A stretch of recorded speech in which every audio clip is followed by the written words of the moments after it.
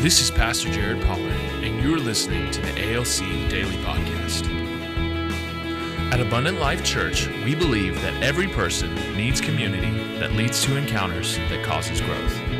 Join us as we dive into Scripture, share testimonies, and learn to become the hands and feet of Jesus in our everyday lives.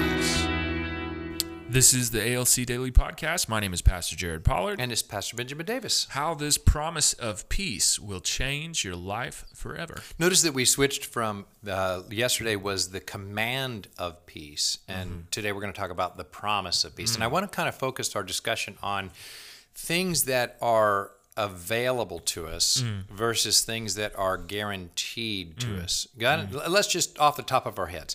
American society living, what is something that is available to you but not guaranteed to you? And vice versa. What is something guaranteed to you? But not, but you know, it's actually guaranteed. Well, you know, America, we're blessed to have certain unalienable rights. We have things that are, this is a right for every individual. Obviously, some of those have come under scrutiny in the last couple of years. But you can still say what you want to say. I shouldn't say that. You can say your opinion in theory without going to jail for it, right? So we have a lot of those guarantees. That's guaranteed, Right to bear arms, all, you know, Bill of Rights type stuff. So that's all great. Things that aren't guaranteed, the next day. It's available, but it's not guaranteed. It's available, but it's not guaranteed. You know, you have the ability and the availability to earn money, but it's not guaranteed. Although in America, we do have a lot of welfare things that help for people in times of need. So, you know, that's a guaranteed thing if you're willing to go through the process. So the reason I thought that was a healthy exercise is that the promises of Scripture are largely available, but not always guaranteed. And it's such a healthier approach when we come to the promises of Scripture and say, that's available to me, but it may not be guaranteed, especially if my actions are a certain way, right? And so we can look at, and the Scripture got so many promises. What we're just pulling from is Isaiah 53 or 43:2, which is a promise of God's peace that is available. But would you agree that peace is not guaranteed to the Christian? It's true. You see it lived out all the time. You have Christians that are not living in peace. That's because it's available to them, but not guaranteed for them. There are things we have to do to get the promise, to obtain the promise. It's true. So let's look at Isaiah 43:2. When you pass through the waters. Now, what he's describing is when you go through hard times, okay? When you pass through the waters. So he's describing a time when you're having to cross the waters in a canoe or a boat, and there could be a storm. There could be a current. It's hard to get across the water. He says, in that time, I will be with you. Notice that is available, that it's I will be with you. That means peace is available to me. And through the rivers, so think of a river current that could take me downstream, they shall not overwhelm you.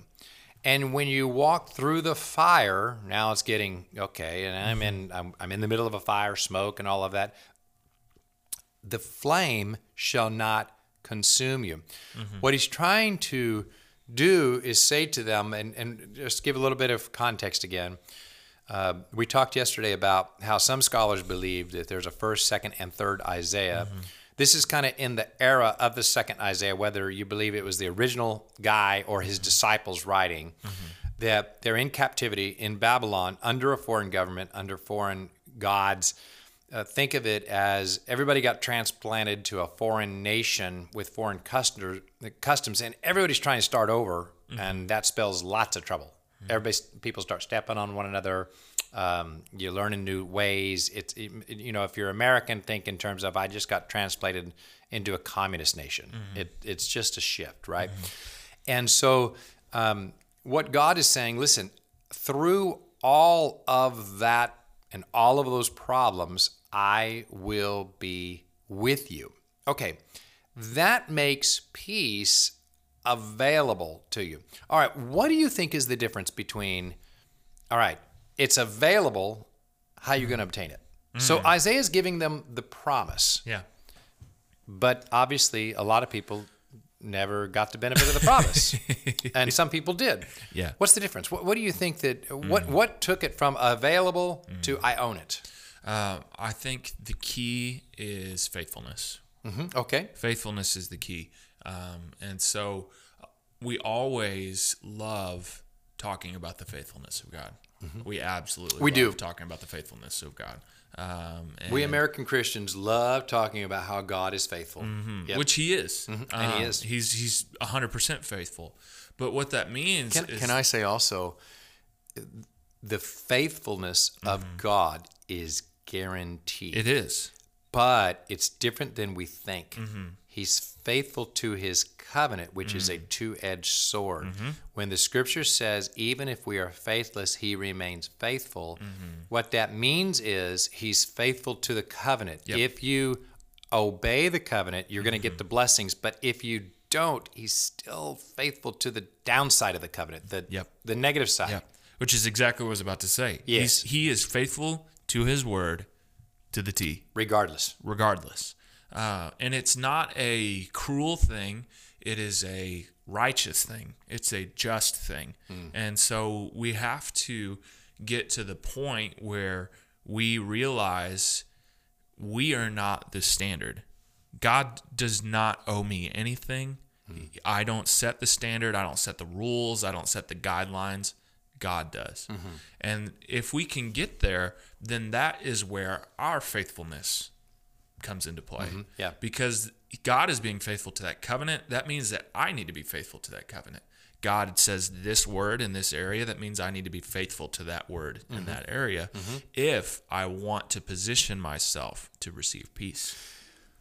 There's a whole other conversation that I'm tempted to go into, and I don't know if we have time. I think we should go into application. Okay. Let's just off the top of our heads name off some areas where actions of people that would cause them to get the promise of peace and actions of people that we see are preventing them from obtaining the promise of peace. Okay, I'll start. Okay. Now, I'm taping this back in December, okay? As of almost in the Christmas season, the number one thing that I see as a pastor right now that is preventing people from obtaining the promise of peace is that they are allowing isolation to rule their lives. They are not coming out of isolation and into the community of the people of God. That is where you're going to find the peace. Is you got to come out of isolation and encompass yourself with the people of God, and that is the peace is available if you will do that. That's the number one thing. But there's a bunch of things. Yeah. That's just something I see right now. Yeah, I see This is where I was tempted to go, so I'll go there. We're doing an N.T. Wright class. N.T. Wright is a brilliant theologian. He's British. Very interesting perspective on a lot of different things. But one of the things that he highlights in it's a Romans class that we're going through right now, is the distinction between righteousness and holiness. And so right now, as Americans, we love to talk about the faithfulness of God, and that's where our peace comes from, which there is a lot of truth in the statement that I just made. But we disregard holiness and replace it with righteousness. Do we need righteousness? Yes, but righteousness doesn't come from us. Righteousness comes from the blood of Jesus, the only place you can get it. And what we do is we get so focused on that, we forget that we're actually being called to live a holy life, which requires faithfulness. Change. Yeah. It requires action. Yep. It requires us to hold up our end of the bargain. Yeah, right. So if you'll do that, it will cause you to be able to access what is available to you. So let's change this a little bit. What is a promise? I mean, the scripture is like thousands of pages long, loads and loads of promise. Let's pick one each. What's a promise that is available to you that you're trying to say, you know what, I'm going to grab that this year. What, you know, and if it's relating to peace, that's great. Yeah. Give me a second. Let me get the actual reference. Do you have one off the top of your noggin? So one of the promises that I am looking at this year is that the scripture John the Baptist said about Jesus, that to the person who is sent, he does not give the Spirit by measure. And what that means is that faith is by measure, your gift is by measure, your assignment is by measure, but the Holy Spirit, he is given without measure, meaning there is more than enough of the Holy Spirit to make you successful in your mission. And that's what I'm holding on to. That's available to me. It's not guaranteed to me. So it's available if I will go and act, and the Spirit will back it up. Yeah.